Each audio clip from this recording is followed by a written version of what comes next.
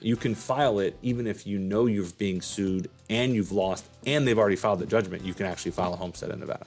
This is Las Vegas Real Estate Now with local real estate expert Harvey Blankfeld. We had a client sell her home and discovered in the midst of the investigation by the escrow company, title company, that she had a lien that she had to pay back from a credit card company. First of all, would homesteading her property have prevented that from happening?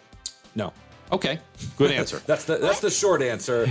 It would not have prevented that from happening. Nevada statutes have a homestead provision in there that basically allow them to file a form that tells the public that a couple things. One, that's my primary residence. Right. So that's a requirement under the homestead. It has to be a primary residence for them to do it. And it gives them exemptions against creditors up to a certain amount. And that's what most people stop at.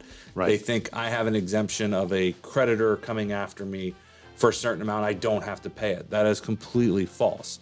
What the homestead does is it stops the creditor from initiating a forced sale. What will happen is we'll get creditors, judgments, file liens on properties all the time. Okay. And we've talked about this in the past. It doesn't take much to file anything against the property. It's $42. Right. As long as the county passes off on it, they'll record it, and it'll be against the property. Okay.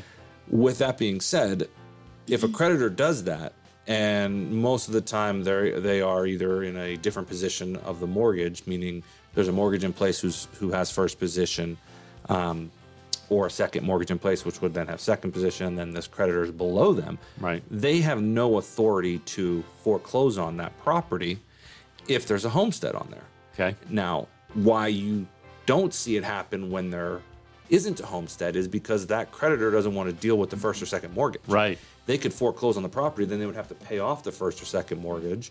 And then if there's any equity left, the homeowner would be entitled to it. You can file it even if you know you're being sued and you've lost and they've already filed the judgment. You can actually file a homestead in Nevada.